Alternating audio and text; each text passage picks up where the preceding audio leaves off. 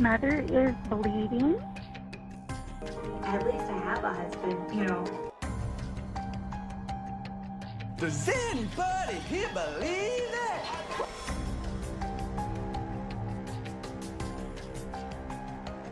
Does anybody here believe that?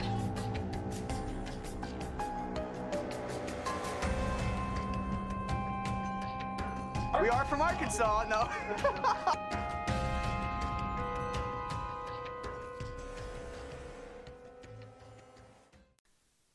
So we're back. Part 2 of Q&A. I am not going to assign it a name. I was going to come in and say we're back with little one, but I'm really hesitant to even call it a little one because last time we tried to do a little one wasn't so little. At this point, I think if we're under 2 hours, can we still call it? If it's under an hour and a half, is it a little one? Like, there you go. I don't know. That's a good line to So draw. we'll look at it at the end. We'll be like, oh, it's little. Like that would be still over like the average podcast. It's like an hour long or but we're like, oh, it's a little one, Yep. whatever. So we're just gonna jump right in. More questions. So I'm gonna start off with a little lighter one. We'll work our way into it. Okay. So Kayla asks, what Duggar is most likely to go on a game show? I think so. I think that lines up to whichever one we feel has the most personality. Okay, so you take it as personality? I feel like they would have to, because we know that their education ain't going to get them on Jeopardy. So True that. But do you know what? When I grew up, we had a board game that was the Mormon version of Trivial Pursuit, and it was called Celestial Pursuit. yeah, If there's like a Bible version of Jeopardy, they could do that.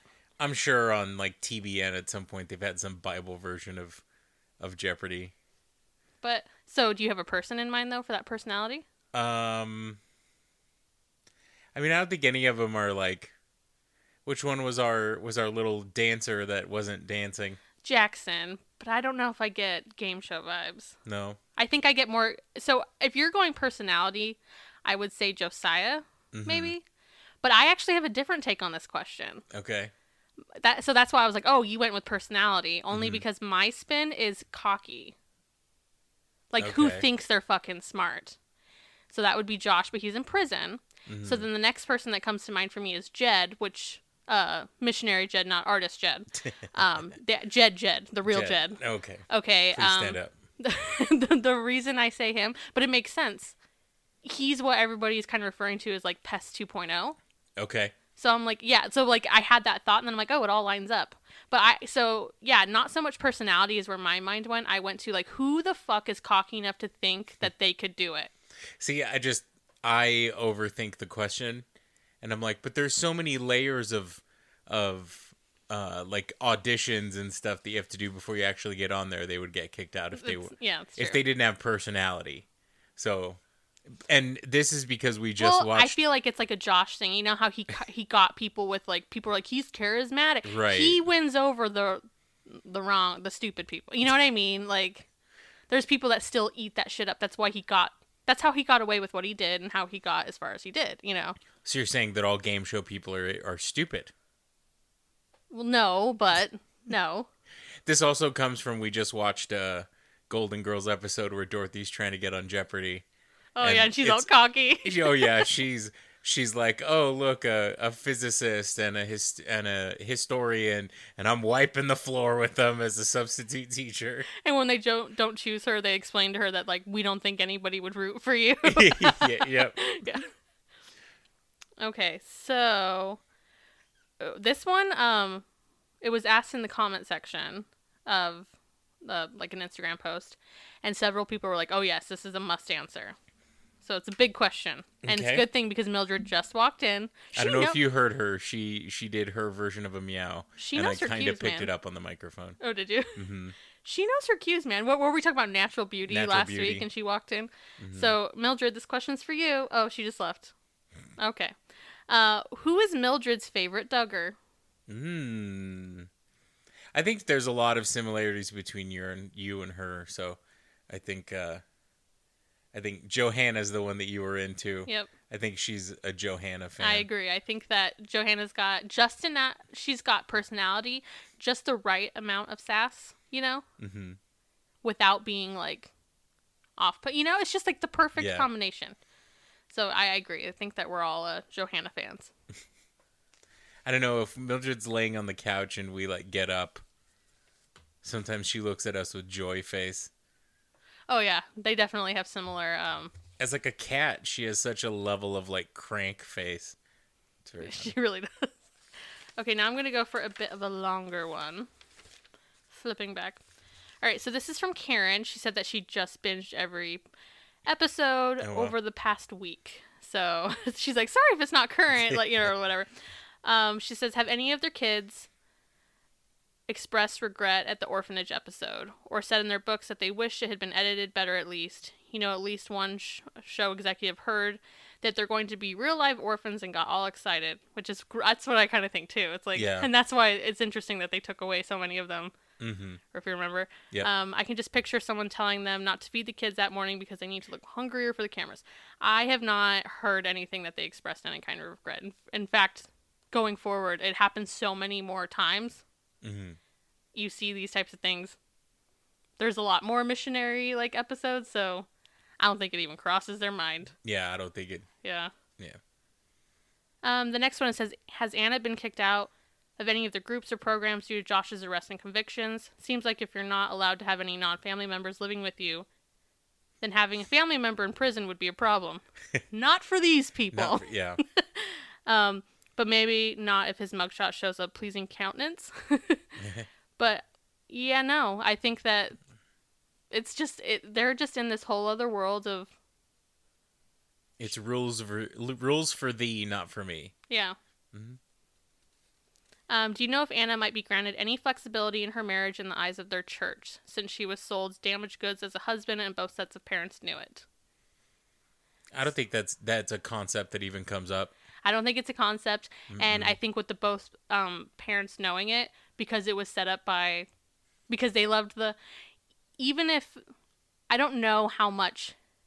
So Anna says later, spoiler alert for Tim, that like, oh yeah, I knew about some of his early stuff, but he'd, prayed and, repented and really done all these things. But, they didn't tell her exactly what it was. No. They just said that he did some bad. She probably thought he made out with the girl, or like, you know what I mean? Like, that's probably, if I remember correctly, Justin, the one that had his podcast that grew up with Josh, like, that's kind of what he thought for a while. He's like, you thought that, like, did he make out with the girl? Right. Did he touch a girl? Like, so as far as the church goes, she was in their like group of people. There was like, oh, well, the headships put this together. Right. The authority figures did this. I don't think she gets granted anything. I think she's just keeps that would also be role. An admission of guilt. Yeah, by the you're two fathers, right. If they did something like that, because then it would reflect on them. Go figure. Yep, that's absolutely correct. So that's kind of like I think no to all of the above on every single one of those questions. Yeah. I don't think that I don't even think they think that far into it. They don't allow themselves to. I don't think so. So Bailey from Australia, she says it's safe to say that the Duggars cooking is probably bland and unexciting. I think that's true.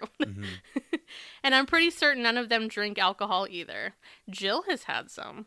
Really? Jill. What did Jill have? She like posted a picture of a pina colada, and the people are like, "Is it virgin?" And she said no. Damn. Get it, girl. I mean, first it was the shorts, then it was the nose ring, and then it's the pina colada, and then it's her posting weird sex things. Jill is. Do I even ask? Well, let's keep you in suspense. Okay. For another time. It's like Christian Kama Sutras. Oh, God. Just a little teaser. Oh, my God. All right. So I'm pretty sure none of them drink alcohol either. I also highly doubt they eat much fine dining. I mean, we saw how they were with the steakhouse. It was like, or the Italian restaurant, or the Italian restaurant down in Florida. Yep. As I'm going out on a limb here and say that Northwest Arkansas is not the pinnacle of culture or a place of many restaurant options. My question is, if you could give the Duggars one food dish or drink to absolutely blow their minds and annihilate their taste buds, what would it be and why? I think my choice would be Bloody Mary, because the combination of alcohol, spice, and seasonings would be like anything they have ever tasted before. Thanks for all the content and the work you put into the show. What would you give them as far as food and or drink, I guess? I feel like it would have to be something that's not like remotely on their radar. Like something Indian, you know what I mean? Like butter chicken or like biryani. God, just you wait till this next season. Oh God. I don't want to spoil anything, but there is a food scene. Okay. That I cannot wait for you to see. Okay. I think for me it would be something that's like super hot but super flavorful.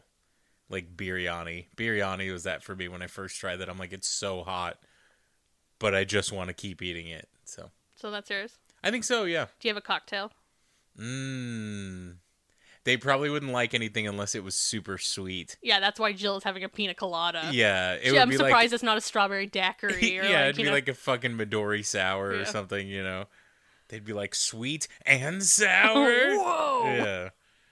There you go. There's my answer. Midori sour. Okay, so for mine, I'm just picking it because it's like my favorite. I love silver tequila that is it. So, and I really love grapefruit, so I would say like a Paloma, but like maybe like a spicy Paloma. So a spicy Paloma is a drink. But as far as food goes, so their food is not really fresh. They eat a lot of canned, and I'm not saying there's not a place for these things.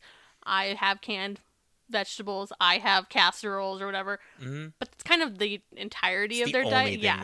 So they have their time and their place. I just feel like their food is very like heavy and very like muddy. Processed. And by like muddy, I don't just mean like sometimes it looks muddy, like literally does, but just like that heavy flavor where everything just kind of mushes together.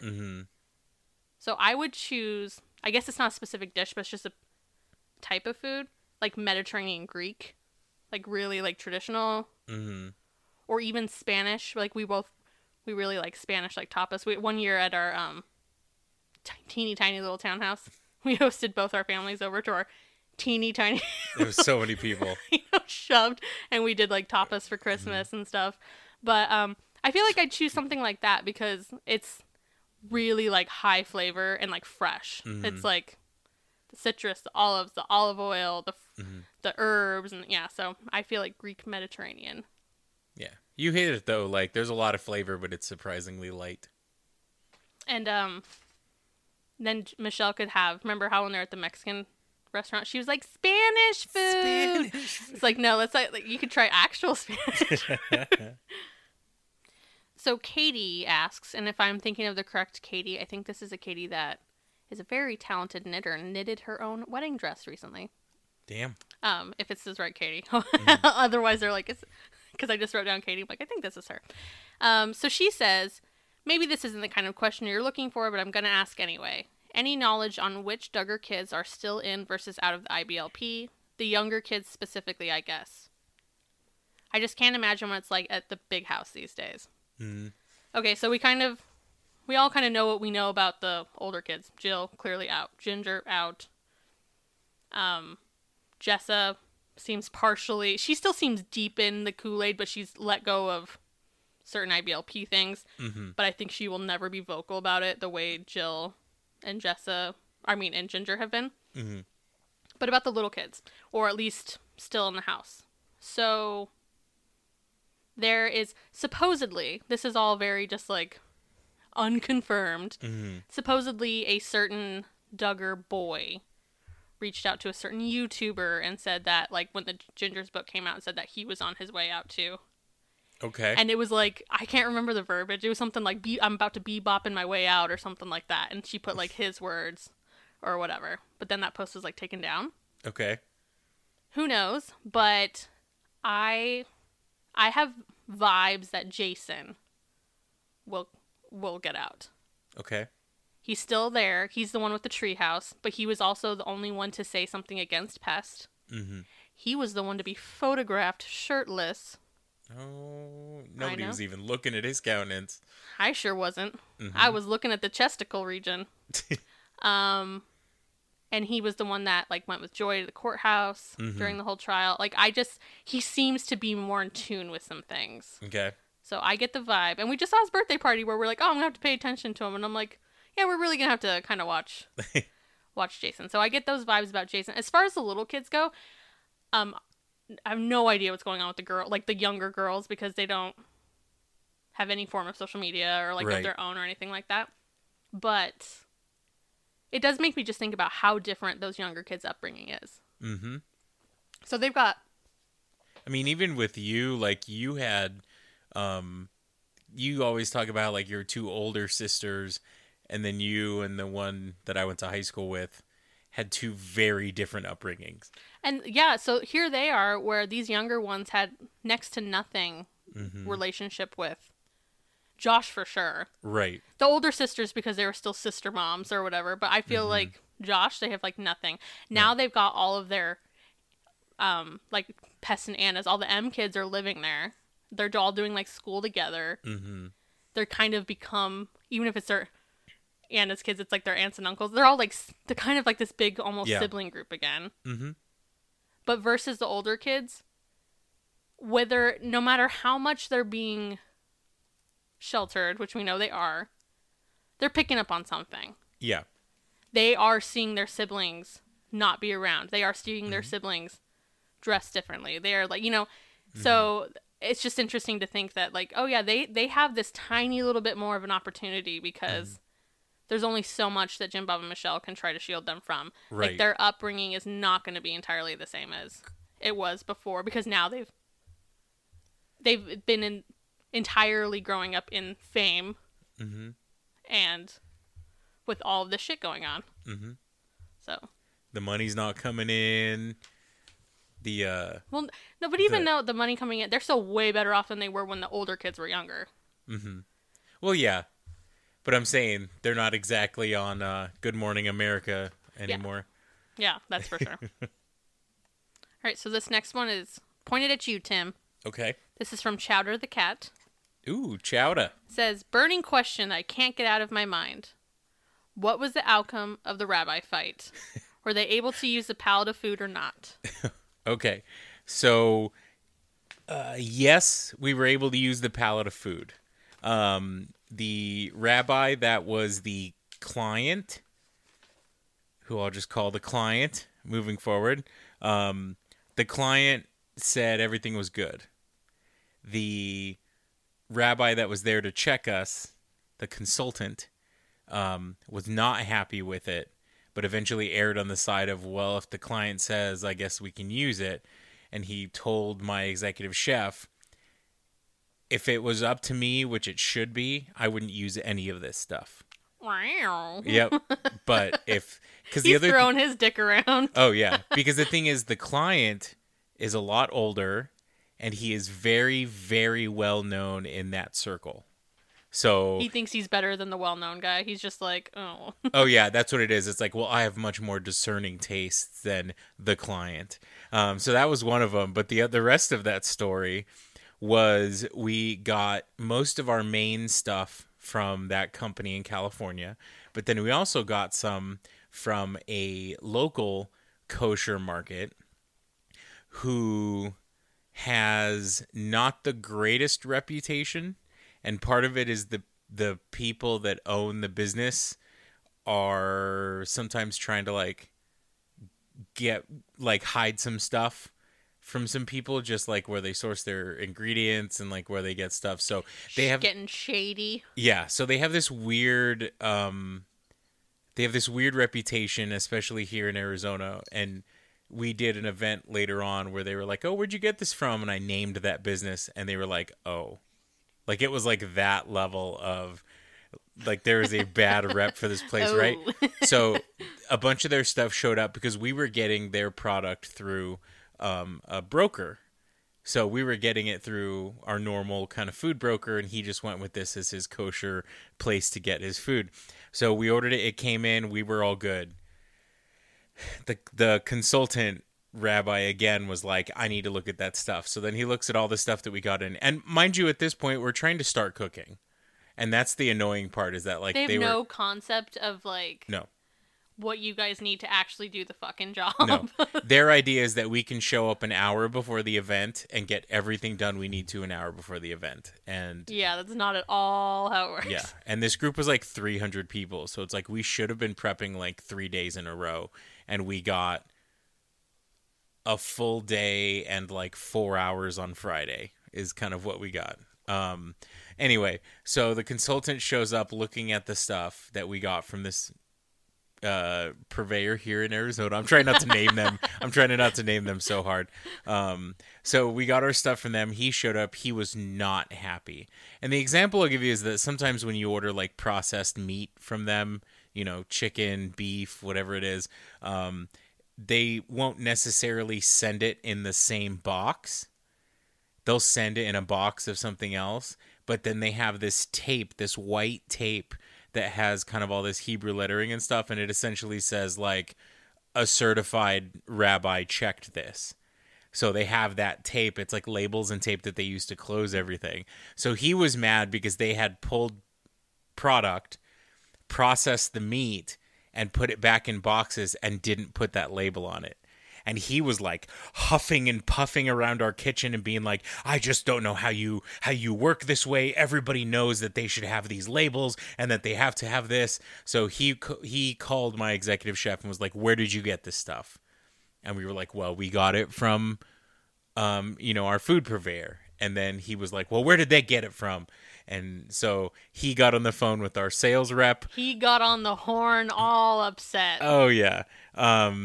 He got on the horn with our food sales rep, and then he got on the horn with this purveyor here in Arizona that I'm trying not to The name. purveyor.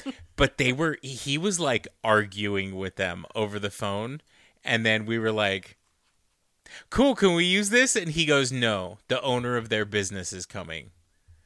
And we were like, okay. So the owner of that business that I'm trying not to name showed up. And it was an old couple that has owned this for like a while. And she legitimately had a roll of all of those white labels around her wrist. And she came in hot.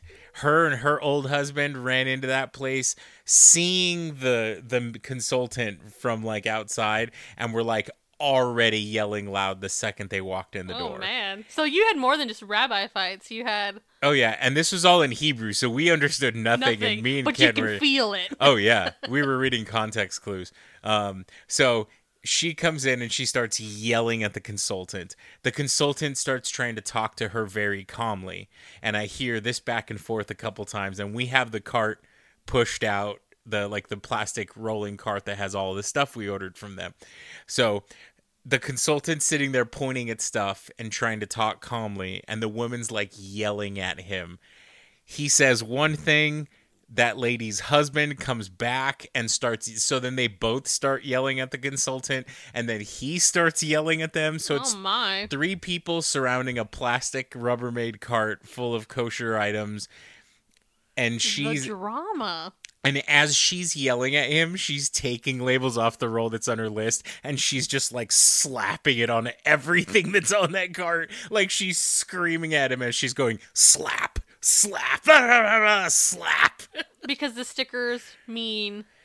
The stickers mean that, so you're supposed to get things that are either completely factory sealed from the manufacturer, or if it's something that is processed in their facility, there's a like I said, a roll of tape, a labeling system. It needs to be sealed to know that it is certified kosher with some rabbi, and the labels have a place for them to sign, like they can sign their name and.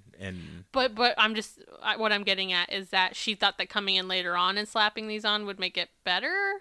So if I context clues once again, I think what it was they had processed some stuff and didn't put those labels on there, and I think so. Like I said, they had done chicken and put it in a box that wasn't for that chicken and didn't have that tape and didn't have that label. And they were like, it should be fine. It's cryovac, like it's coming from our facility. I think the consultant was scolding them by being like, why doesn't it have the label? It should always have that. That was the energy he came at us with all the time anyway. Got it.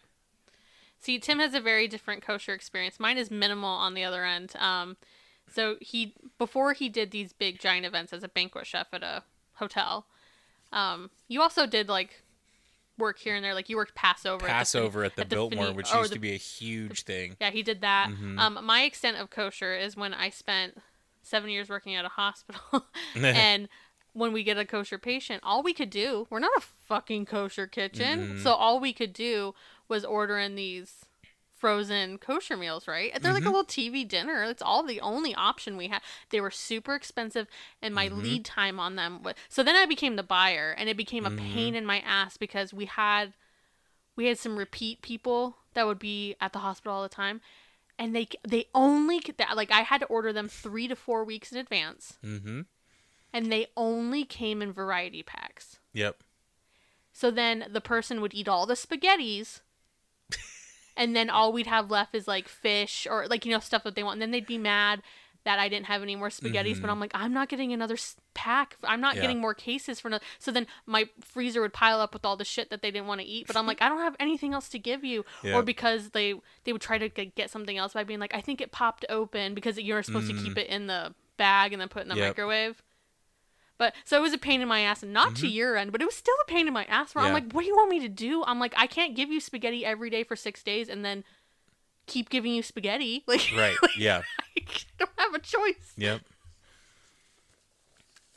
The only other thing I have from that was, I remember one of the things that the client had selected on his menu was beef bourguignon.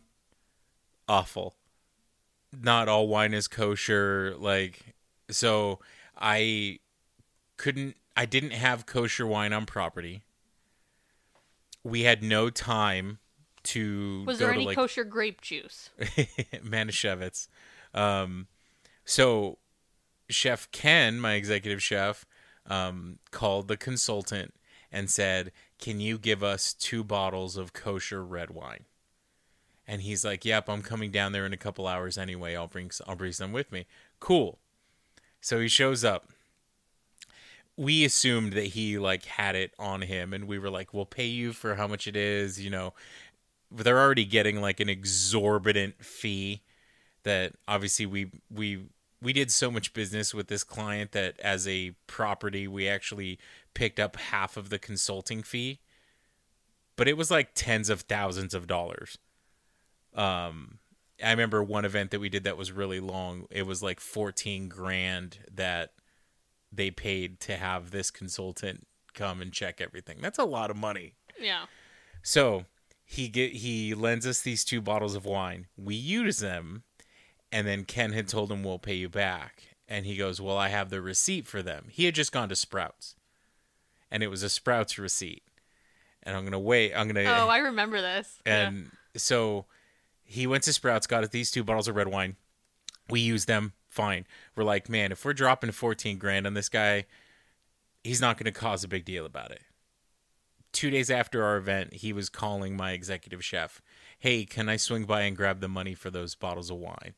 And Ken was like, well, I don't know where the receipt is. I don't have it. And he's like, well, I left it with your banquet chef. I had it in the office. But once again, Ken was like, we just paid you $14,000. Like, you're fine. So Ken moves on. Ken kind of ghosts him for a little bit because he's like, I don't have time to deal with somebody wanting money for wine. So finally... I don't imagine it was expensive wine either. Oh, we're going to get there. So finally he gets on the horn with me and goes, hey, do you know if there's any way I can get the money for that? And I'm like, well, I can't just hand you cash. It has to go through our finance team because it went through the hotel. So I was like, let me take the receipt and I'll go up front and see what we can do. How much do you think each of those bottles cost? I'm afraid to go too low. And you'd be like, do I go too low? I'm going to say $18 for both. Each bottle was like $6. Okay, so I was originally going to say 14 and I upped it and I thought that's too low. So then I went to 18 for $9 a bottle. He got paid $14,000 and he was hassling us for $12 of red wine that he bought at Sprouts. I know, it's not like it was special. Man. That's funny. Man. Anyway, maybe one of these days we'll have like a like a subscription story where I tell you a little more tales of doing kosher catering because it's fascinating.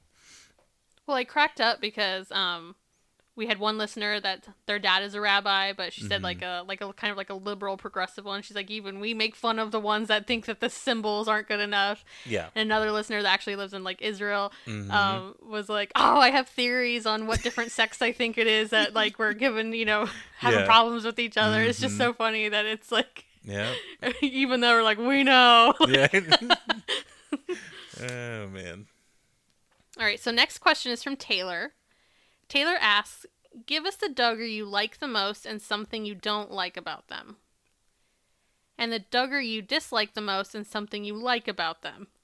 Disclaimer, Pest can be excluded from the candidates. There's nothing to like about him.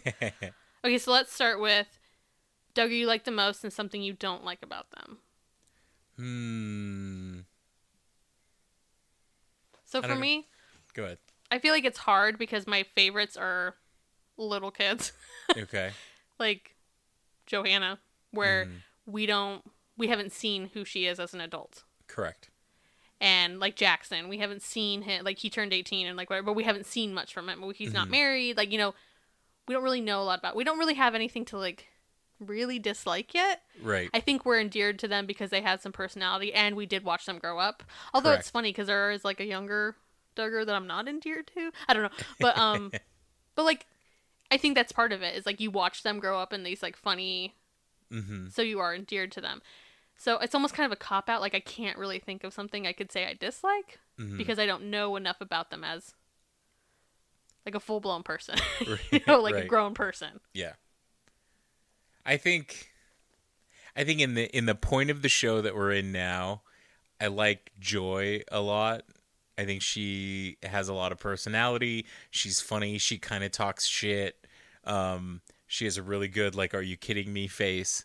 So I feel like that's there. I think if I had to say it, I dislike the fact that she falls really quickly into, let me spit out the rhetoric.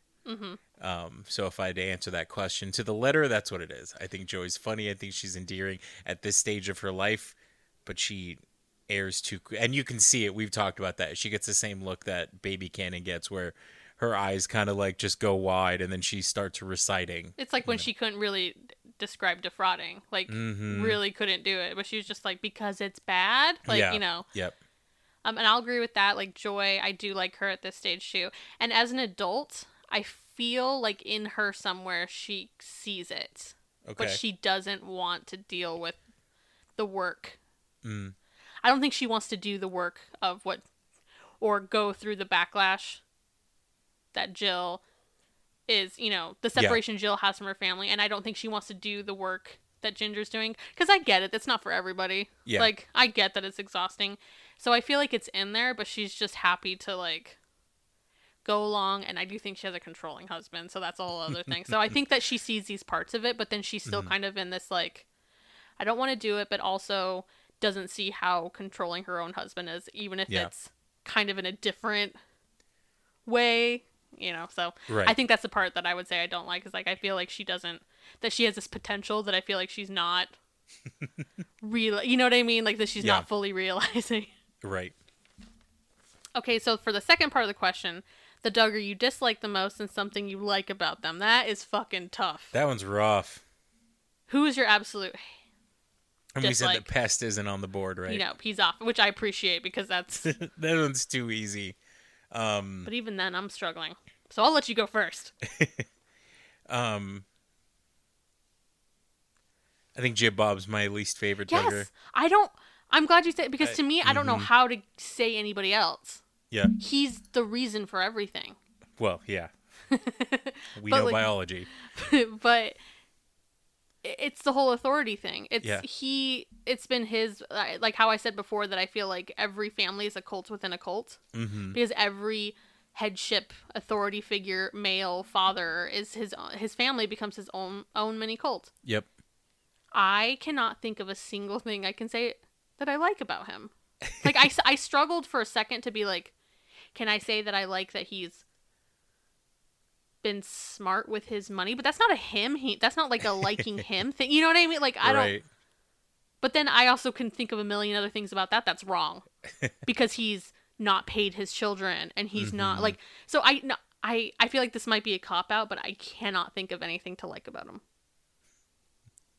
I can't even say he loves his wife because what he gets out of it is the control factor.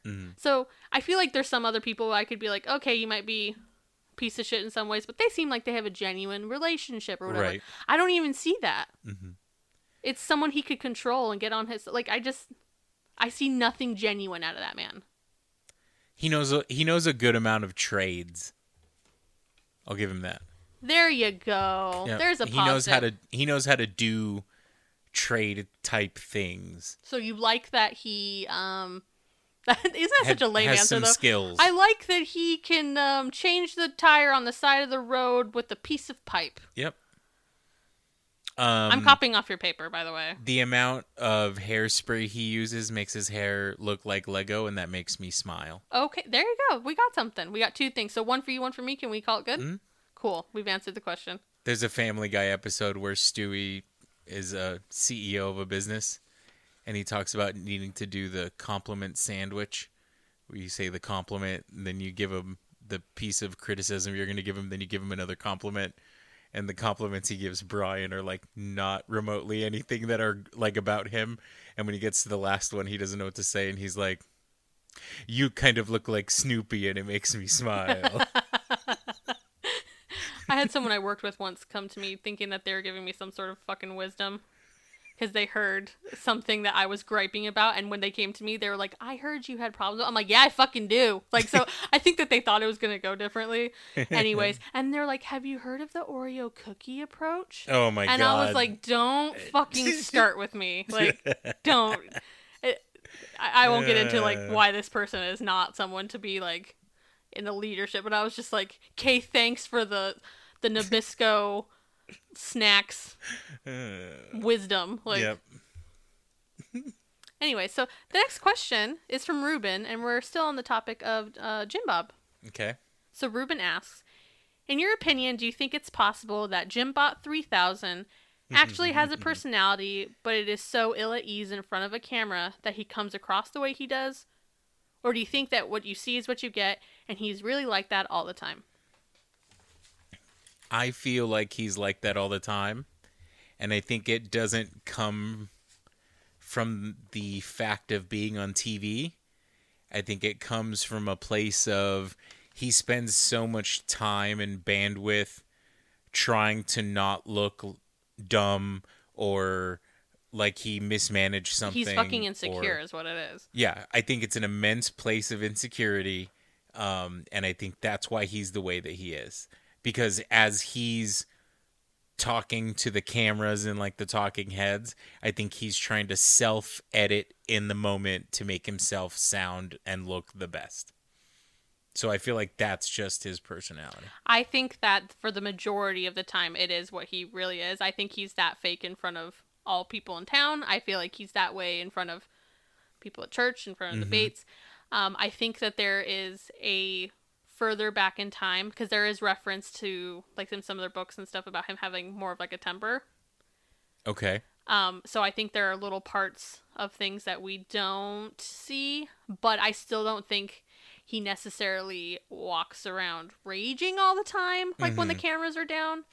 But I think what you're saying is it, where he's constantly self-editing, so it is who he is in a way. Not because it's like a supernatural thing, but because he is constantly putting on a show even for his children. Yeah. To look like he knows what's going on, to look like the authority, to look like to Michelle, like even to his own family, it's a facade. Yeah, and I think that's why you can tell Famey kind of grinds his gears a lot, because Famey will poke at him. Yeah. And you can tell that it makes him uncomfortable. But I think if he did have kind of an anger problem at some point, I feel like in those moments, his knee-jerk reaction when she's kind of giving him shit is to get mad. And I think he self-edits himself enough where he's trying to look natural and looks completely unnatural. Yeah. So I think that's kind of why I appreciate those points, is like you kind of see the crack in the wall, you know? Because he's not used to any kind of anybody saying anything to him. He's, you know, like, Yeah. that doesn't, his kids don't tease him. Michelle Correct. sure as fuck won't tease him Mm-hmm. because you're taught, don't ever make your husband look bad, even if it's Yeah. like for, like, no, you don't do that. Yeah. Famey's about as much as it gets. Mm-hmm. So I guess if we had to say something nice about Famey, I guess we appreciate that she needles him every once in a while. There you go. There's a Duggar we don't like that we can say something about. So Afton said, I would love for you guys to share some of your favorite recipes. Apparently, I just love snark casts and food. I will say there is one that I was introduced by Whitney that went really far in my career. So it actually ended up on our menu at the restaurant before I left. What? What do you mean? Chicken Marbella. Ah, yes. Love a good chicken Marbella. It's based on a Spanish recipe. The website is like New York Times Cooking is the website. If you look up Chicken Marbella, Except I do it different. and so do I, Yeah. but it gives you a good basis. So it's like chicken that's marinated in like white wine and plums. Except I do white raisins, like golden raisins. So do I. Yeah. Yeah, so it's like a bunch of like dried fruit, white wine. Capers, yum. Yeah. So what we ended up doing, if you do look at that recipe, it's definitely worth it. So we would marinate the chicken and then sear it off and cook it to order. And then we made the sauce. So the sauce had like shallots and garlic, sauteed, deglazed with white wine. And then we put brown sugar, a little bit of slurry to kind of thicken it, some like little bit of lemon juice with all that like dried fruit, the prunes, the plums, the apricots. And then when it came off the stove, then we add the capers and the olives. So it doesn't get super salty. It But just it's has salty sweet. It's got vinegar. It's like it hits like briny. it hits everything on your palate. It's very good. We used to serve it with like Mediterranean couscous and stuff. It was so good. So I used to serve it with spicy potatoes. yep. So chicken Marbella, that's one. And on a random side note, Whitney loves Clams Casino. So she's been trying to get me to get Clams Casino on a menu forever. So I made a pizza out of it. So we made our own flatbreads, and we would do what I called the Casino Royale, and it was And his GM fucking hated it. Oh, he's like, I don't hated it. get it. I don't get it. Do people like? do people eat clams on pizza? And we're like, yes, it's a thing. And every time I'd go up there, he'd be like, I don't know, I looked it up. It's just not. But he was also like, I don't like warm seafood. So he was a weirdo. Anywho, I don't get it. And like don't anytime get it. Tim wasn't there, Yeah. he would like ask people about like the pizza. It's like, do we even dude, sell that many? My executive sous chef made the joke that we should have a bell that rang up to his office. So every time we sold one, we could ding the bell. like he wouldn't let it go. It's Yeah. like, fuck with the fucking pizza, Yeah. man. It's one thing on the menu that you don't personally like. Get the fuck over it. You don't eat flatbreads anyway. What the hell do you care? But anyway, so Clams Casino, super classic. Clams, usually like garlic, bell peppers, bacon, some onion. And then like breadcrumbs, and then you like broil it or throw it in the oven. Of like clams on the half shell. So we did a garlic bechamel base, a tiny bit of cheese, and then we did bacon, onions, bell peppers, clams, and then topped it with some toasted breadcrumbs for that same texture. So So there's just some ideas, not exactly recipes, but some ideas. Marbella is a good recipe. I do have a lot of recipes because I've been blogging for 13 years. I don't know. I just kind of blog recipes as I make them and stuff. So maybe as I like make stuff at home, I can just like put links to recipes and stuff Yeah. for fun or whatever. So A lot of good recipes in there. I've got 13 years of recipes on my. Yeah. So just wrote another one today because I actually like write down my recipes and stuff like that. So Take a look. It's worth it. okay, so the next one, Olivia asks, "What are the chances that you do the pilgrimage to Tawny Town? Please start a GoFundMe so we can pay for your travel expenses." So, I brought that up, like, did I bring that up last date of the pod? Oh, Or yeah. maybe even before that? I don't know, but I brought it up a long time ago. Yep. In my head, I was like, maybe in the summer, because summer's kind of like the slow time Mm-hmm. in hospitality for Arizona. The slower Correct. time. It's like the time a chef can maybe take some time off. Right. now that Tim started a new job, I'm like, damn it, like I don't know, you know what I mean? That's Yeah. a little soon, like. Maybe. So I don't know, but maybe then in the fall, maybe, but like it's definitely something I totally want to do. Yeah. Like I already have like a list of. I'm like, well, definitely we're going by the mansion. We're going to Legoland. So we'll go to the dump Mm-hmm. because that's down the street from the Legoland. Okay. They live right by the dump. We will visit Legoland. We'll have to get some Eureka pizza. We'll have to go. You don't know about this yet, but we'll have to get a chocolate mess from Market Grill. Maybe we should go to the skate place. That would be pretty fun. Yeah. I don't. Aldi. We're gonna have to go to Aldi. I mean, what would be a trip without that? Maybe we'll have to go to the stand in the checkout area of the local retailer. And sing. We just got a message from someone the other day. I haven't replied yet, but they were talking about if you go there, you have to come to Silver Dollar City because that's the place that they always go to. And they're like, we're not all weird here. Like, you know, they're like, it's actually really fun and whatever. So I was like, yeah, that's true. We could maybe go there too. But yeah, I really want to do it. I think it would be funny content. Mm-hmm. It would just be funny to go to all the places and like do the Duggar food crawl and go to the scene of the crime of the now defunct car lot. Like, just feel like we could do all the things and it would be really fun. So I'm It'd be all good, about like, it. Going on vlog. Yeah, You know. I am all about it. It's just a matter of when we can work it in. But yes, definitely something we want to do. Mm-hmm. Yael asks, if you could ask a Duggar question, who would it be and what would you ask? And why do you think Anna is staying with Pest? How do you manage to read all of the awful religious texts while doing the research? Starting at the top, who would you ask and what would it be? Was Jackson was the one that struggled when he was in South America, right? What do you mean struggled? When we were No, he was a little kid. The little kids didn't go. Okay. You talking about staying awake? Yeah. Like, that's Josiah. Okay. I always get him and Jackson the names mixed, but because he's also the one in the morning where you're like, he is struggling. Always struggling. Josiah is always fucking struggling. Yeah. So I would, if that was the case, I would ask him what his experience with those trips is, because he has to wake up so early and jet lag, and he was not. He's never having it in the morning. So Tim's is a little more lighthearted. Mine's a little bit less. But actually, it's the same. I think we got this question first last time, and I think I'm about to give the same answer, so maybe this is a cop-out. But I think I still land on, again, we're assuming here that they would actually be honest, you know, and like be like forthcoming. I still feel like my ultimate question would be to Michelle, is there anything you've disagreed with? Yeah. That you've gone along with? Because I feel like that's a fascinating question. Yeah. Because they are just supposed to go along with it. And I even think back to the story that I talked about my mom last week with like my brother-in-law when all of that was happening. My mom didn't start getting, you know, Mormon is, of course, in like kind of like all religious situations, it's patriarchal. The men have the priesthood and Mormonism, like whatever. But our households did not run, like mine personally did not run with this like the male head of the household makes all the decisions. Like it wasn't like that.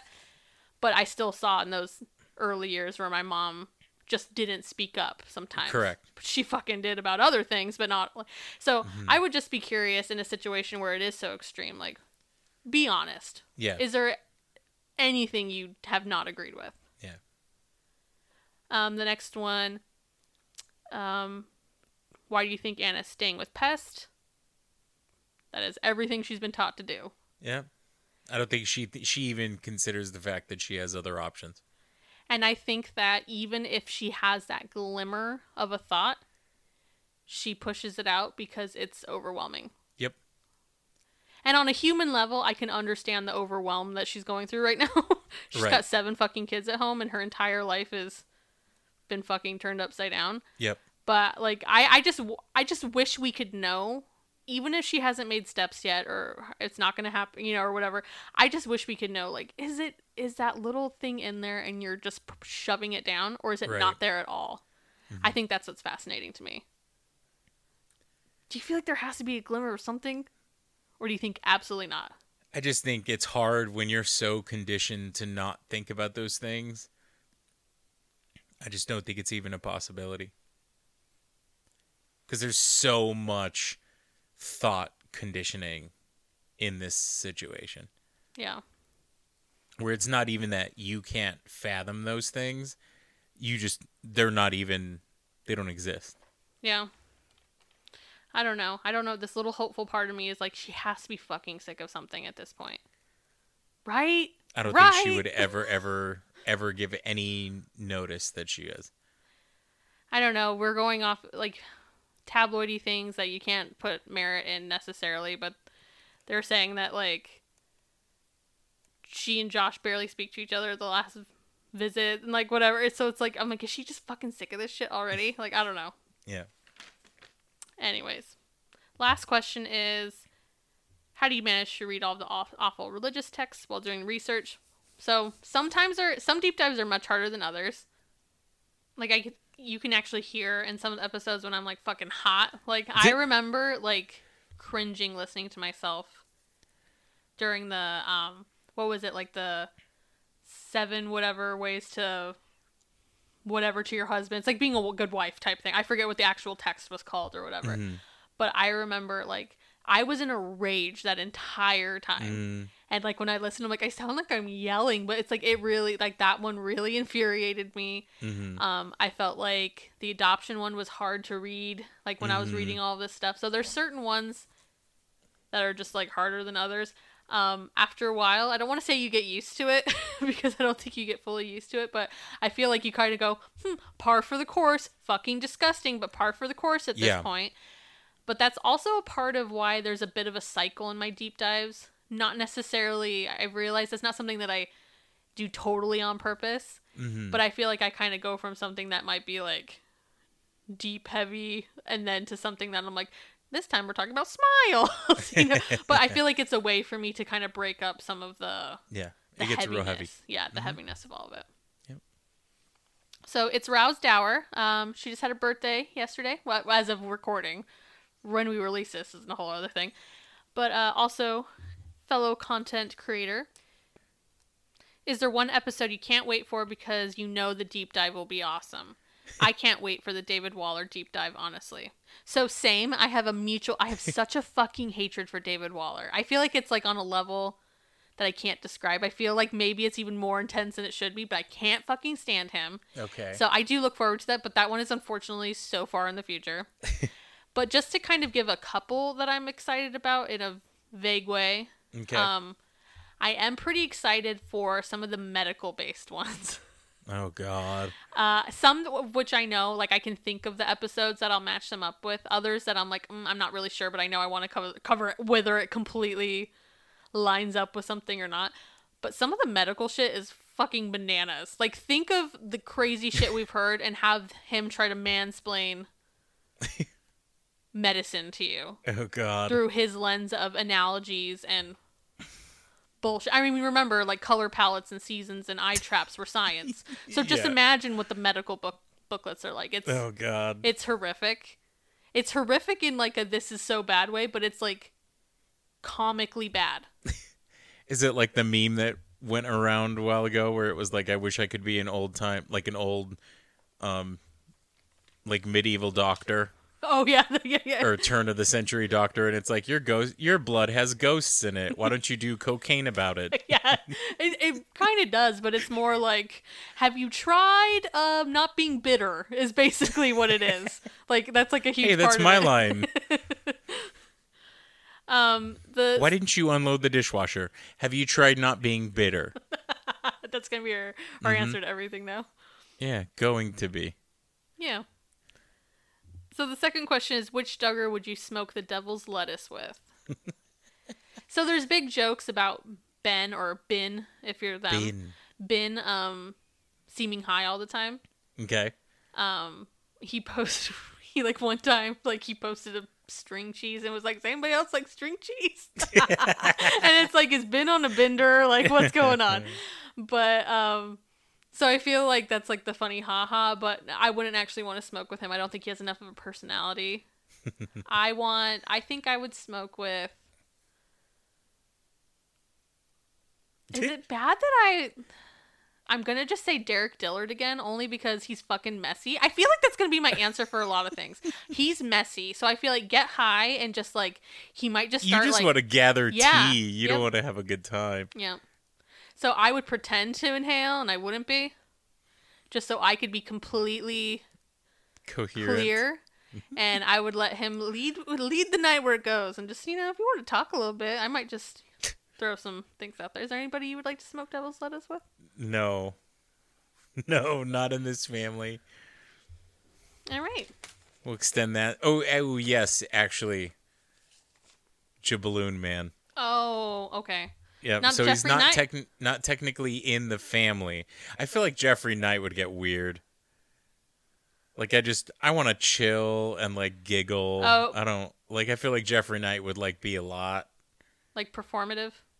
Yeah, just kind of where you'd be like, bro, just chill. Like just chill and watch Shrek. You know what I mean? Jabaloon Man, you feel is pretty chill. So. Oh hell yeah! I feel like me and him could like watch like Cars, and I'd be like, send those Frito scoops this way, my man. You know who I think needs the devil's lettuce? The lady that Judy, the lady that had the fucking face while they were signing up for the float. She could use some. I was like, that woman seems she could use it. So do you know what, Judy at the Arkansas float thing? Yep. She's my pick. Judy and Jabaloon Man, we both picked Jays. names with J. Even though they're not really a Duggar, but whatever, we're gonna go with those. And even though one answers. of them's just a J apostrophe before the guy's title. And we don't really, her name isn't probably even Judy. We No. named her Judy. Yep, and I don't even know what Jabaloon Man's name is. Yep. Here's one from Jill. Jill? Jill's writing in. She says, you guys are such amazing parents to Mildred. This one's a heavier one. Do you plan to have kids? Feel free to just completely ignore this one if it's too personal, which I told Tim is like something I would say. I'm like, you can tell me to fuck right off if you want me to. Like whenever I ask people questions, you can tell me to fuck off. It's fine. Mm-hmm. 2, if you were to send an invite to all the Duggars to be on the pod, who is the most likely to agree and why? Do you think they would come to give insights or set the record straight? And she's from Nova Scotia. Nice. Can I answer number 2 first? Sure. So, if I sent an invite, the most likely to agree, I would want the messy ass Dillards again, but I feel like Ginger would be the most likely to agree just because she's been on her fucking tour of all the things. Publicity, Her promotional tour. Now, do I think she would actually? I think she's the most likely, but do I think she would actually? No, because everything she's been on up to this point has not been directed at her family. Right. It's like she's going on, like she was recently on a podcast about cults. Mm-hmm. She was on, she's on she's been on all the fucking TV shows and whatever. Yeah. And like random podcasts where they talk about lots of different topics, and then this one about, but I feel like she probably wouldn't be that into being on something directly about her family because she's tried so hard to avoid that. She's conveniently skirted the topic. It is all about denim skirted. It's been all about Bill Gothard. Mm-hmm. My parents were great. They did their best. They were just misguided. She doesn't even say that. She doesn't even say misguided. She just says my parents did like great, gave me great childhood. Like she won't even go that deep, really. Wow. Unless I've missed that part in the book when I fell asleep. So yeah, I don't think she actually would, because we're so directly talking about her family. But if we could push that aside, I think she would be the most likely. Mm-hmm. Okay. And do you think I'm going to say she, like Ginger, would come to give insights or set the record straight? I think she would, again, just focus everything so much on IBLP. And she does say IBLP here and there, but it really is even more so Bill Gothard. Right. Because I feel like she's still, even not just skirting around her parents, I feel like even though she does say IBLP, she says it less than she does Bill Gothard, because so many people that she knows are still in IBLP that it's like, if I can just make it about this man who is no longer, even though all the teachings are still the fucking Plausible same. deniability. If I make it about this man that started it that isn't a part of it anymore, it doesn't come off so bad. Yep. I feel like it's all very tactical. Yep. Plausible deniability. Okay. Next one. So that first one, actually. Do you plan to have kids? Do you want to start? I'm going to try to make this short because this could be a really long answer. Ever since I was pretty young, I felt like I wanted to be a parent. And it's always been something that I've wanted. And I don't know, the world's scary. And I know everyone always talks about how, yes, the world's always scary and blah, blah, blah, blah, blah. My parents were really pressuring when we first got married and for a while of like when we were going to have kids. And there was lots of reasons why we didn't. So that kind of pushed my attitude a little bit outside of like, I don't want to give them the satisfaction kind of, you know what I mean? And then like work and blah, blah, blah. So definitely something I wish could happen. It just hasn't really panned out that way, and it's kind of scary. Kind of scary. Like the world sucks. Oh. Yeah, the world's scary out there, and I'm like, I don't know if that's what I want to leave somebody with. You know what I mean? I think I just keep waiting for, I think when I was younger, I was like, I'm going to be a young mom. I want to be a mom by 23. For some reason, 23 was my number. And then with each passing year, I'm like, next year I'll feel ready. Next year I'll feel ready. And then every year I'm like, nothing's telling me this is it. Like, I don't know. I feel like I could go on about this forever and we'd be stuck here for another hour and a half. Right. There's a lot of reasons. There's my own childhood, and I feel like I never got like fully taken care. I went from like taking care of myself, like I was in first grade, standing up on my chair, ironing my own clothes, which my friends always laugh at, and they're like, what first grade kid is like ironing their clothes? I'm like, me, apparently. But like, you know, I just, at a very base level, I just never really felt like my parents had me. Like I never felt like they had everything taken care of. So I felt like I always had to kind of do those things. And then I got older, and then I had to take care of my mom. And so then I feel like my whole life I'm like, and then I hit my own, where I got my own adult shit. It's like I felt like I never got that fucking break. Like, yeah. And I'm so clearly aware of everything that goes into parenting. Mm-hmm. And I feel like Tim and I know people who we've watched. They did not know what they thought they knew what they were getting into. And then you see them and you're like, yeah, they had no fucking clue. Yeah, like, nobody does. I feel like that applies to a lot of things as I grow older. Or like you have an idea that like these people have their shit together, or that they have a plan, or that not even that they had everything perfect, but like they kind of knew. And it's like, nope, everybody's just fucking making it up as they go. Which I agree with that. But my point was saying that I think there are some people that they don't realize how hard it's going to be. And then they get into it. I think I understand how hard it's going to be. And that's part of the reason. Yeah. Like, that's what I mean. Like, I think even realizing you're still going to be like, this, we're all fucking going by the fucking seat of our pants. Yep. But I'm just saying that there's a difference in people that I'm like, I don't think that they really thought that out. And I've so thought that out, and how every aspect of my life would change. And I don't know, my life with you and Mildred, I'm happy. So it's like, I don't feel like there's this giant void. Mm-hmm. I don't know. Yep. Do you feel a giant void? No. Okay. You guys are hearing, right? But yeah, I'm just like, I love my life with you and Mildred. Yeah. It's hard. It's a hard question. Yeah. There's a lot of baggage there. Yeah. Alrighty. How many questions you got left? I think it's 3. I'm kind of jumping around, but it looks like 3. All right. We're in the home stretch. Bring us home.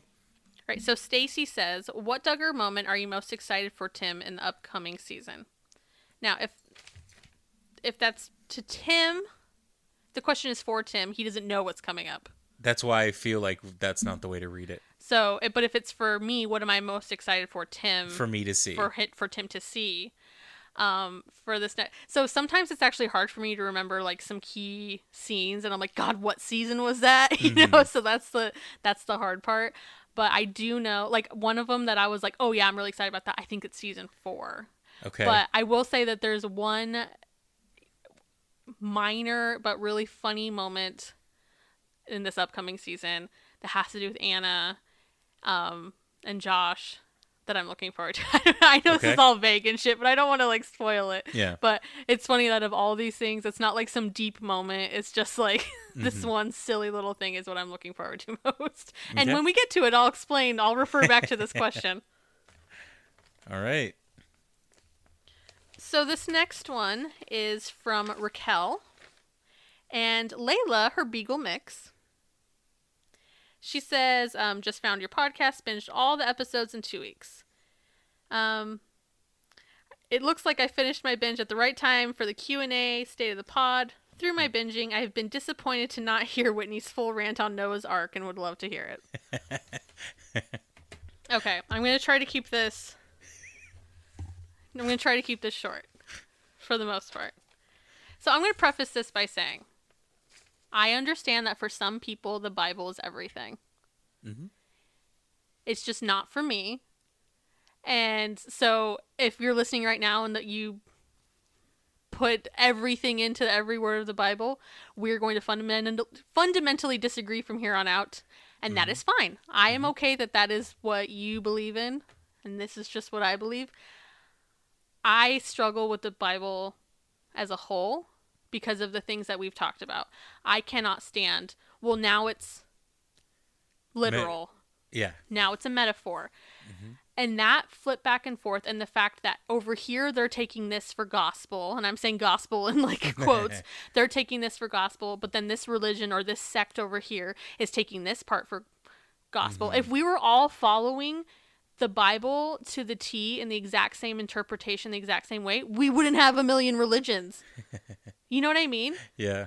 So I just struggle with the Bible in general because of all that. To me, it is a book of fables, parables. That's the right.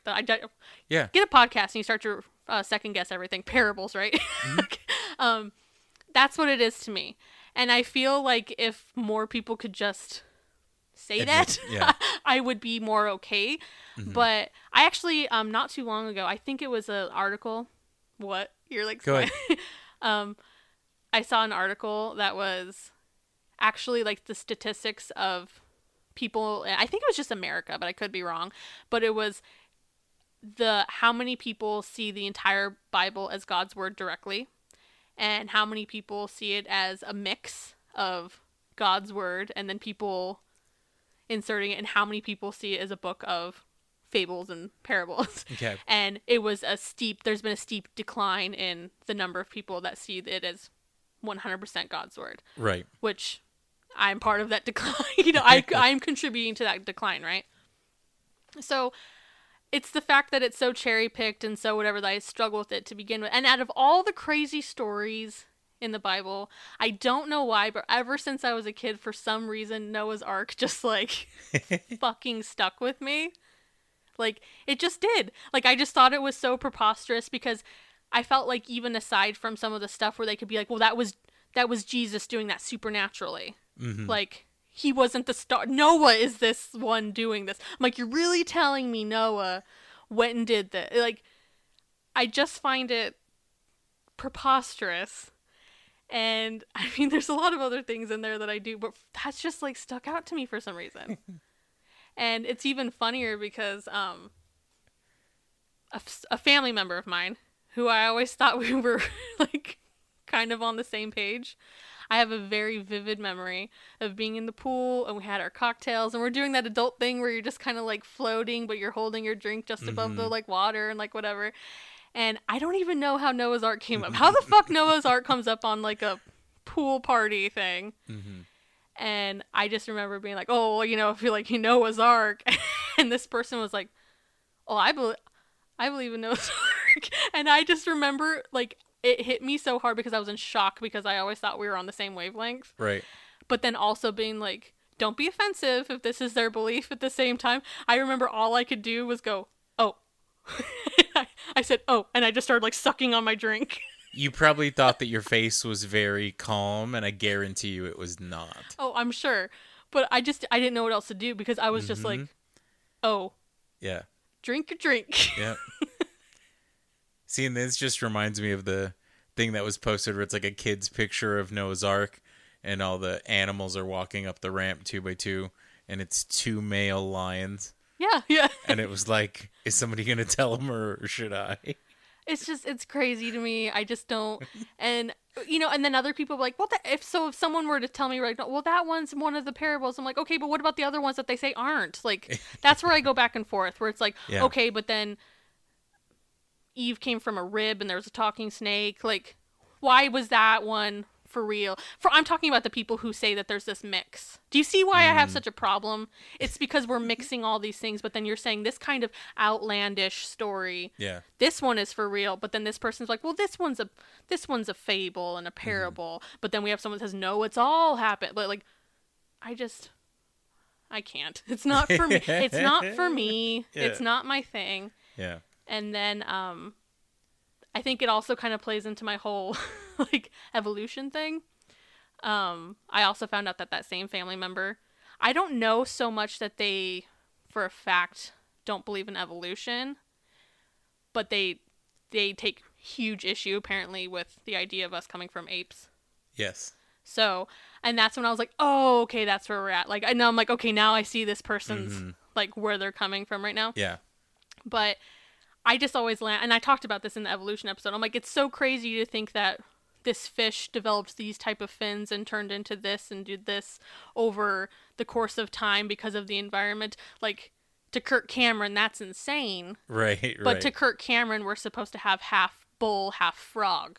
That's their idea of evolution. Their idea of evolution isn't this slowly morphing because of the environment and things like that. It's like, if it was real, we'd have half this animals. That's not how it works. That's not how it works. Yeah. But I think it all just lumps back into me. Like, you think it's so crazy that this fish evolved over time, little by little, because of its environment. But it's super believable that there was a fucking boat that had every fucking animal in the world on it. There it is. I knew it was going to come out at some point. You were being real diplomatic there for a while. Am I not diplomatic anymore? Oh, man, that's yeah, good. so that one always gets it. Now she's all worked up. I am. And it's funny because, like, I also kind of think Adam and Eve is nuts. But for some reason, Noah's Ark to me, I'm like the same way apparently I found out this family member has, like, got riled up about people evolving from apes. I feel like that's me on Noah's Ark. So I'm like, well, we both have our rages. Like, Yeah. So, yeah. That's just, I don't know why. I fucking hate Noah. Like, I don't know. Oh, man. Good question. Spark some fire. All right, Mildred, I think we're on the last one. So this last question comes from V, also known as Ivy Springs. They are a cosplay content creator. Very so nice. Fellow content creator here. They asked, and how is Whitney, because they asked a question that we already answered. And they said, and how is Whitney dealing with her anxiety becoming a content creator in the public eye? I feel like this could be a story. How short do I try to make it? So I kind of like disappeared for that. I don't know. How long was it? Week or two? I don't know. I completely disappeared. I wasn't even answering messages like on Instagram. Like, I went dark, as they say. Like, I just completely like backed away. And I feel like obviously there's like my anxiety is a thing. First of all, I just want to say that any negativity we've gotten has been so minimal that it bothers me more than anything else. I think I get in my head more than anything that such a small amount bothers me. Like, I think that starts its own cycle, because I got into this whole thing where I was beating myself up being like, well, if you let, this teeny tiny little percentage bother you, it's a slap into the face, of your supporters. Which I'm like, no, that's not healthy either, because that doesn't mean, you know what I mean? Like, so then it goes on this whole cycle loop of me feeling like if I'm affected by it, I'm not being grateful. Mm-hmm. And I don't know why I tell myself that, but that's part of the reason why it gets like so deep and heavy, is because it's like I convince myself that I'm not being grateful if I let myself like struggle, Right. I don't know. Like, I'm just always wanting people like to make sure that Like, I so appreciate the support. It pisses me off that I let that, like, tiny little thing bother me. So, and I think that the reason that week I went, like, it just felt like it compounded so much is because I had multiple things. It had been very spread out before, you know? But, like, in 1 week, I got, like, a mean email that was stupid. Like, it was so stupid. Like, I even remember, like, reading it off to Tim and, like laughing about it because it was just so, like, ridiculous. Yeah. But, and I feel like that's easier to let go if it then a couple other things hadn't been happening, you know? So then, like, in 1 week, we got, like, a couple things where we'd never gotten multiple in a week, like, ever, where I was just like, man, this is, like, it felt like a lot. And then I was watching our audience grow, and, like, so then my mind just started, like, racing with, like, well, it's not going to get better. This is going to get worse. Every time I saw the audience size get bigger, I was like, that's just more mean messages. That's more, you know what I mean? So it's like, I got off on this tailspin of, like, well, it's not going to get better. So you either need to figure out how to deal with this or you need to be done. And so that's why I kind of, like, backed away, because the fight or flight just, like, kicks in so hard in those moments, especially, like, when I'm, like, reading things or whatever. So I literally just, like, I was talking to Tim, I was bouncing off some of the people that we kind of message with regularly. Even some of our, we have a listener that's a therapist, so I was literally, like, talking to, like, a therapist listener, which I really appreciated, and they made me feel a lot better, because they're like, that's just human nature. They're like, we take those negative comments the same as you is just, like, a threat to your, threat to your existence almost. They're like, we take it the same way. So they're like, it's human. And I'm like, but how do I get through that? And so it was, like, trying to come up with, like, a process to, like, get through it.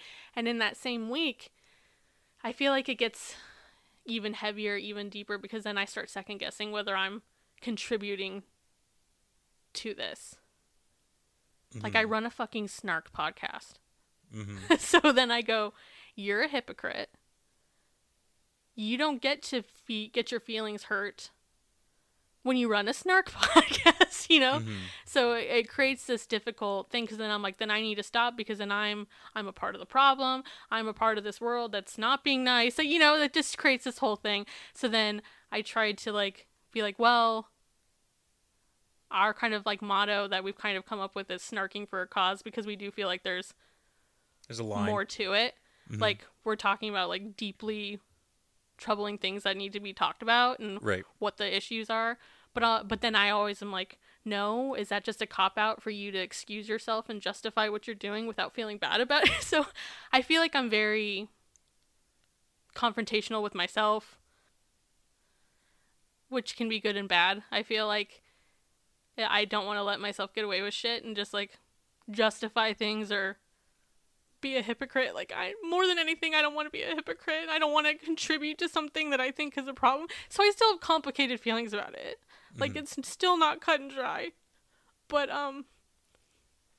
God, I don't know. It's been a little bit, it's been better. Like, I definitely probably been better because we haven't gotten anything, you know, like, mean recently or whatever. And it's actually kind of, so I've just kind of come up with, like, little, I'm going to use the Michelle thing, like, a safeguards, like, for myself. I don't, like, read reviews anymore. I used to, like, I used to, like, stare at, like, the bars going up and down on the stars on, like, Apple. And then, so even if someone wouldn't leave an actual, like, written bad review, I would see, like, I'm like, we got a 2-star, and I would, like, over it. So I'm like, I don't look at that anymore, which just sucks, because I kind of want to read the good the good comments, because it's nice, but I've just not even touched that in 2 months, which is probably good. I don't go on Reddit anymore, and if I do, I pop in for something very specific and I pop back out. I don't want to read things about, and it's funny because I can kind of tell when things are happening, because that's when things spike. And that's when we will get messages and people are like, oh, there's a Reddit post, and they're like, have you seen it? I'm like, nope, don't want to see it. And we actually had a really sweet listener that was like, can I send you screenshots? it's really good stuff. And I was like, I appreciate it. And she's like, no, it's really like all good. But I'm like, I'm not going to go there myself. So I really appreciated her being like a filter. But I was just like, I get why people don't go and like read things. Because I'm like, I don't want to read it. Like, so I think I've kind of set up little systems to try to like help myself like along with those things. Mm-hmm. And I think another reason why that I kind of left out, which might make a little bit more sense on why I took that week so to heart, was because long story short, I follow an Instagrammer that does like outfits and stuff, right? And they posted something. Has anybody seen how the girls, you might know, the ladies might know, yoga pants are back in style? the flared with the big wide band. And the youngins are calling them flared leggings, which my generation, they were yoga pants. So it's like an ongoing joke that I've had with people where it's kind of like how young kids these days thinks that they're like redefining or discovering things for the first time. Mm-hmm. That's not new. Like when Post Malone did that song with Ozzy Osbourne. And like young kids were like, man, this Ozzy guy's gonna hit it big. Yep. And it's like, oh, you don't even know. So it was like Eminem and Elton John. Yeah. The same thing happened then. And it's like, oh, you don't even know. So the ongoing joke is I've been like, oh, these uncultured swine. Like, it's just, It's been a joke. So anyway, so this fashion like influencer lady, that's a really sweet lady. She like used to be a teacher. She's really sweet. And so she posted yoga pants and called them flared leggings. I shared her post to my story, my personal like stories on Instagram, and I said, they're yoga pants, you uncultured swine. Sharing it to my own people, not even taking a second. It never even crossed my mind that she would like see it or think it was about her, because I'm literally just my joke about young kids renaming these things, thinking they invented them. And then all of a sudden, like a couple minutes later, she replies to me and was just like, calling people names isn't nice. And then I go to her stories and she had posted my post in her stories and said like, this is just so mean and like whatever. Thank God she cropped out my like name, like my Instagram handle, because I'm like, I probably would have gotten fucking berated by her tons of followers, right? But I felt like such a piece of shit. So I sent her a message and I'm like, you're free to believe me or not believe me, but this is where, and I explained the whole story. It was just a joke, an ongoing joke about, you know, like young kids these days. And I even used the Ozzy Osbourne, Post Malone thing as an example. And I was like, you're free to believe me or not. But I'm like, that was not the intention. I said, I will think twice now about the fact of how it might look like I'm talking about the person who posted it. Right. Because I'm like, I can honestly say that did not cross my mind that it might look like I was talking about you and calling you a pig, basically, right. You know? And like she replied and she was so sweet and she was just like, oh, I understand. You know what? I thank you so much for the explanation. And like she took it down and I just like kept being like apologetic. And she's like, I'm gonna cry, but she's like, when I say I understand, she's like, I understand. She's like, but I want you to know that I get this all day long and nobody has ever apologized. Yeah. A couple of the stories that we've been talking about remind me of, I think I've mentioned it on this podcast before, where the best part about the internet is that everybody has a voice, and the worst part about the internet is that everybody has a voice. Yeah. But like she was super sweet. She was like, you must be a special person to like reach out and make sure to try to make it right. And she's like, I believe you. I have 100%. And she's like, I understand. It was a joke that you had or whatever. But I was just like, I feel so bad. But that literally was happening the same week that I was getting like some mean messages. I felt like shit. I was like, I just made someone feel the way that you feel. Yeah. So it's like, it hit me so hard. And that was, I think, the cherry on top why I just like completely went into a hole. Because I'm like, I'm a hypocrite. Yeah. And I felt so terrible. But anyways, I've come to a much better place. Mm-hmm. And I still do struggle with feeling like, hey, you're running a snark podcast. Mm-hmm. So it's not completely black and white. It's a little I still work through those feelings at times, but Yeah. at the end of the day, I feel like I do stand by putting out the information that I feel like needs to be out there Mm-hmm. and talked about. And yeah, so that's where we're at. But I give a lot of credit to people that have been putting out content for years. Mm-hmm. I think whenever we would get plates of food returned, and the server would always be like, oh, the guest at whatever said that the food was this. The thing that I always went, and I did this instantly in my head, was, did we execute this wrong, or is it personal preference? And instantaneously when they come back, and they're like, well, they said that they didn't like the sauce that was on it. It was too spicy.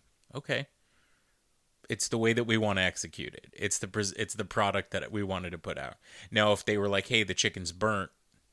That's a problem, yeah. Correct. You can Yeah. look at that and you can observe and see that. But when it's like, I didn't like this because it was too sweet. Okay. That's a personal preference thing. Even worse when they say, well, when we make it at home, we don't blah, blah, blah. Well, then fucking make it at home. Yeah. But You're because, free to. Yeah. But because I'm so trained to instantaneously figure out, is this something that I should care about, or is this something I need to move on with my life? I feel like the negative things that have come up to us haven't hit me as hard, because I don't feel like there's been anything that we've done that we've gotten negative feedback on that was something that we didn't do well. It was, we didn't approach things in the way that they thought we should have, or they thought the content that we made, didn't focus enough on this ancillary thing, or we insert our opinion too much. You're listening to my fucking podcast, by the way. Yeah. By the way. Yeah. So I think because that's how I'm so used to reacting to feedback, I feel like it was easier for me just to brush those things off. Now, if there was something that I felt was legit, or was something that we didn't execute well, other than the sound, we get it. we understand. If there was something that was like, wow, this just wasn't handled well, and it actually wasn't, I feel like it would be different. But I also don't feel like those things, because of the first half of my mindset, I don't feel like they would kind of punch me right in the psyche as much as they did for you. I think for me it's twofold. I think a huge part of it is I feel like I could logically work through it and be okay. It is that initial absolute fight or flight that kills me. It is the pounding of my, so that's why I set a rule for myself of I can't check comments or emails or anything like that when I'm out in public, because I remember standing in line at Fry's trying to get groceries, and that's when I got one berating message, and just my whole my heart was pounding, my face was flushing, I could just feel, and I was like, I can't do this shit out in public, Right. So that's why I've made rules for myself of maybe I only should check, and actually I've not been good about this recently. In the beginning, I was telling myself, you're only going to check the email once a day, you're going to make a post, maybe be around for 30 minutes after you post the post to kind of answer. And I was trying to create little time blocks so that if something was going to upset me, at least it would upset me limited times in the day and not just me constantly checking things, right? I have not been good with that recently, but it hasn't been a problem because we haven't really gotten anything, which I also want to reiterate. The thing that makes this more stupid is it makes it sound like we've gotten a lot of stuff, and we haven't. It's been so minuscule. But that's why I think I get so upset with myself. I'm like, you're dumb. I literally feel like I berate myself going you're an idiot. Why is this bothering you so much? And I think that's where part of that is. I think you're always going to get kind of this outside bit of negativity. But the vast majority of the negativity that's happening, that's affecting you the hardest, is coming from you.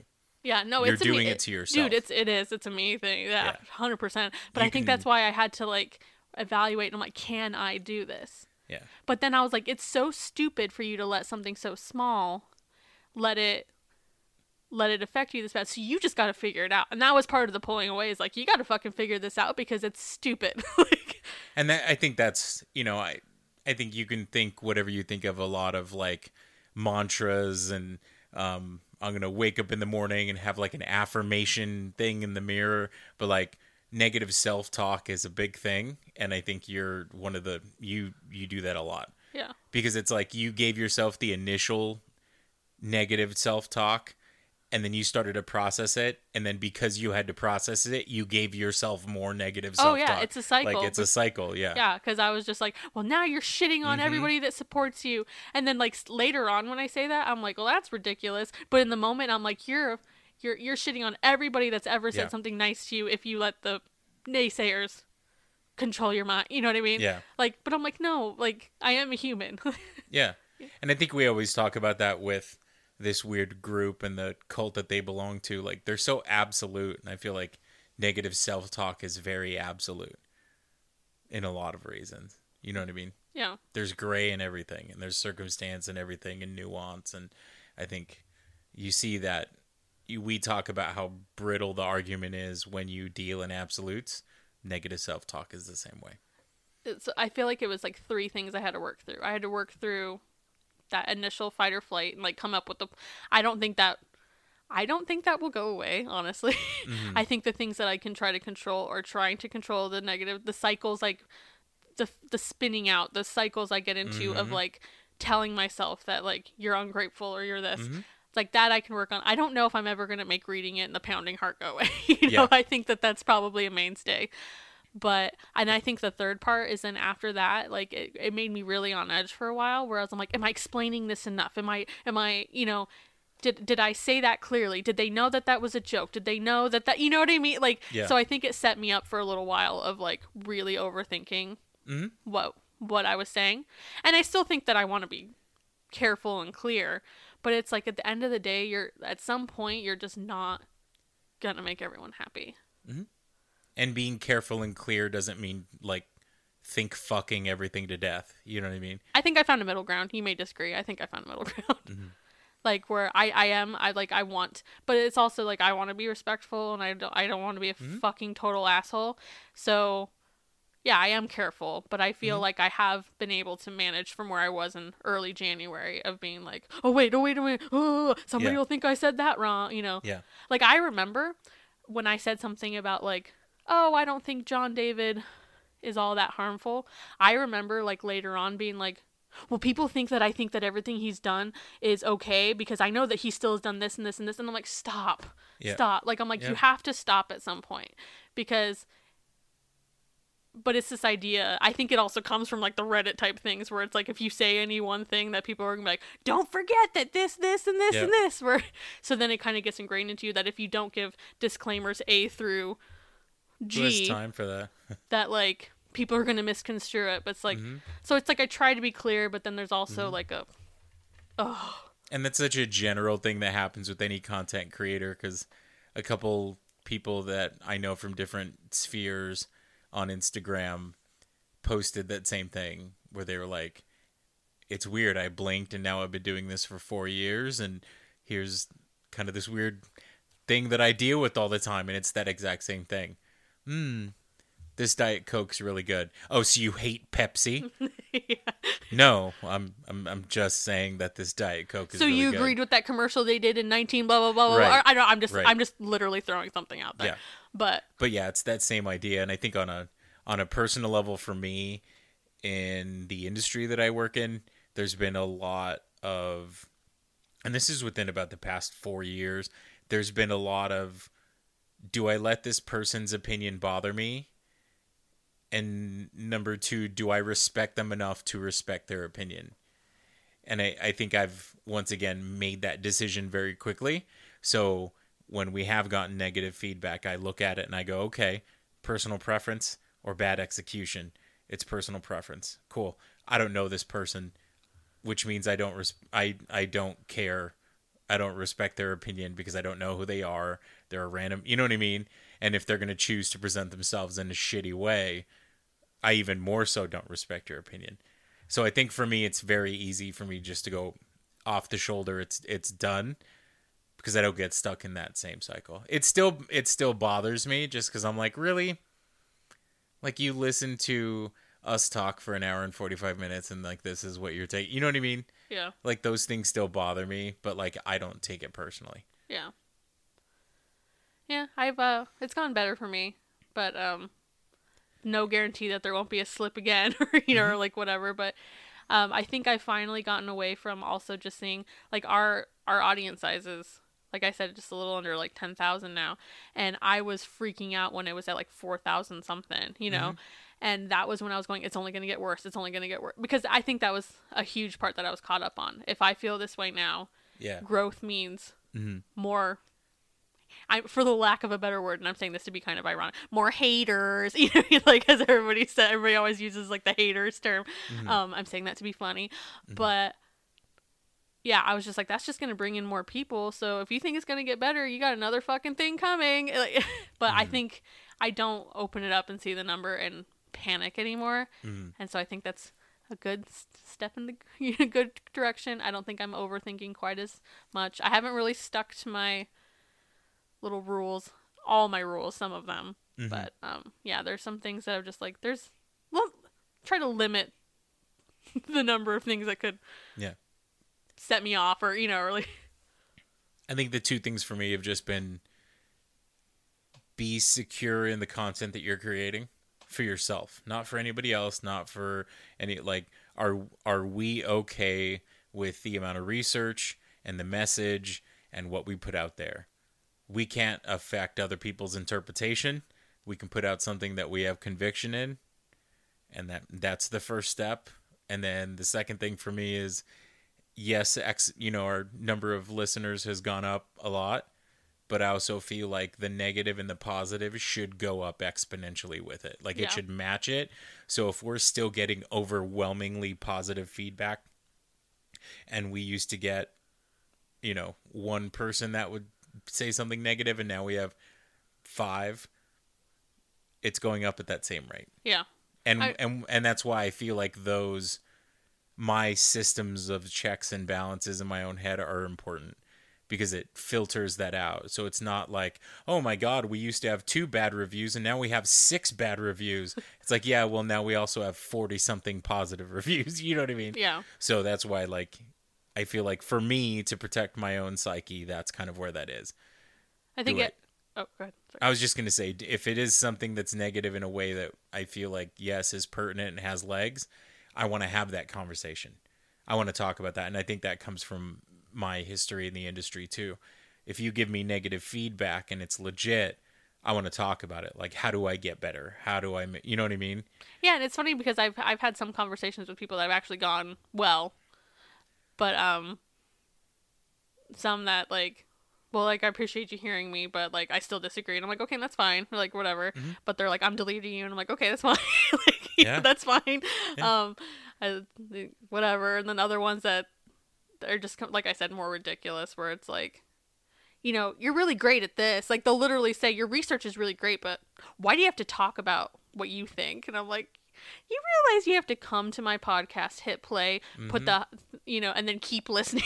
Like, nobody's forcing you to be here. You can leave if you don't like, but that's why I thought it was so funny. I'm like, you're like half complimenting because obviously you like part of it, but then you don't want to hear my opinions. Well, then fucking get out of here. Yeah. Then it's not that hard. Don't listen. Nobody's forcing you to listen. Yeah. I thought about that with one of them that we had that you were kind of talking to, because it ended with this person telling us, well, I really hope in the future you're going to focus more on this and maybe do an episode on blah, blah, blah. And I was like, no. If you want to have an episode of a podcast based off of that. It was nothing related, by the way, the topic was nothing related to the podcast. It was something that they had a personal problem with something we said, and they wanted us to do a deep dive on it. Yeah. And at the time, because it was at the time, I was like, you know what they can do? They can go to anchor.fm and they can start their own podcast today. Yeah. Yep. Simply because of something we said about our personal lives. So we needed to do a deep dive on it because they disagreed with it. And I'm like, no, sorry. So that was a heavy one to end on. Yep. But working through it, I think we're doing all right. I appreciate that. I just want to end with, am I going to cry again? Probably.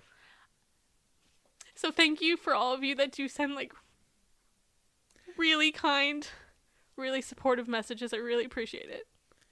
The vast majority of feedback we've gotten has been from regular people. 99.7%. That's what I'm saying. How small the negative is so small. We've had such cool conversations. Oh, yeah. You guys are the best.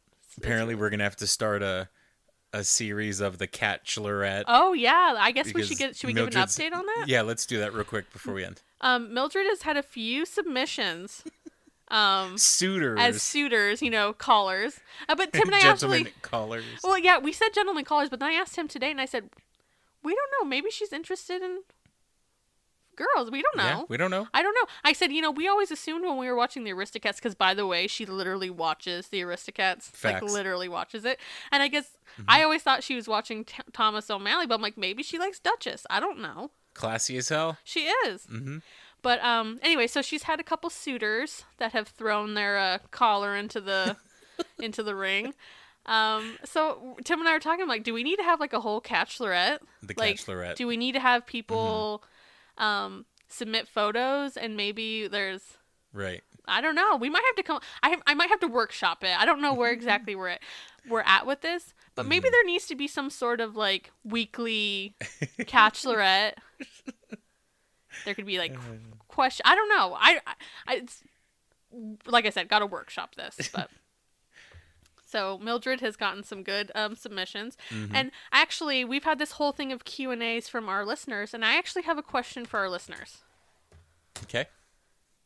So, in the idea of future merch, Mildred, like we've said, she can't meow. She kind of just makes a noise. Okay, I want you guys, and I think there's going to be a variety of answers, but I'm curious to see the variety to then settle upon something. Okay. How would you spell this sound? Ready?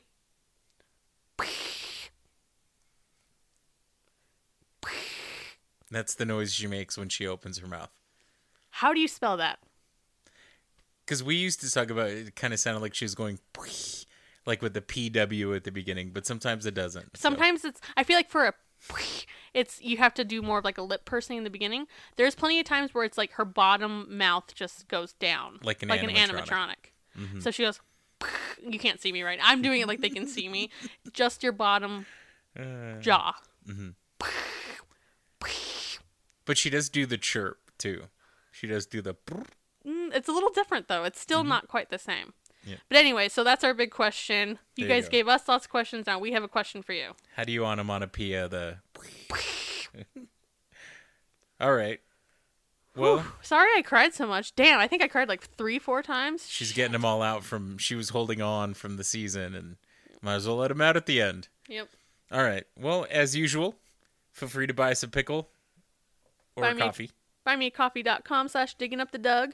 Send us a message at digginguptheduggers@gmail.com.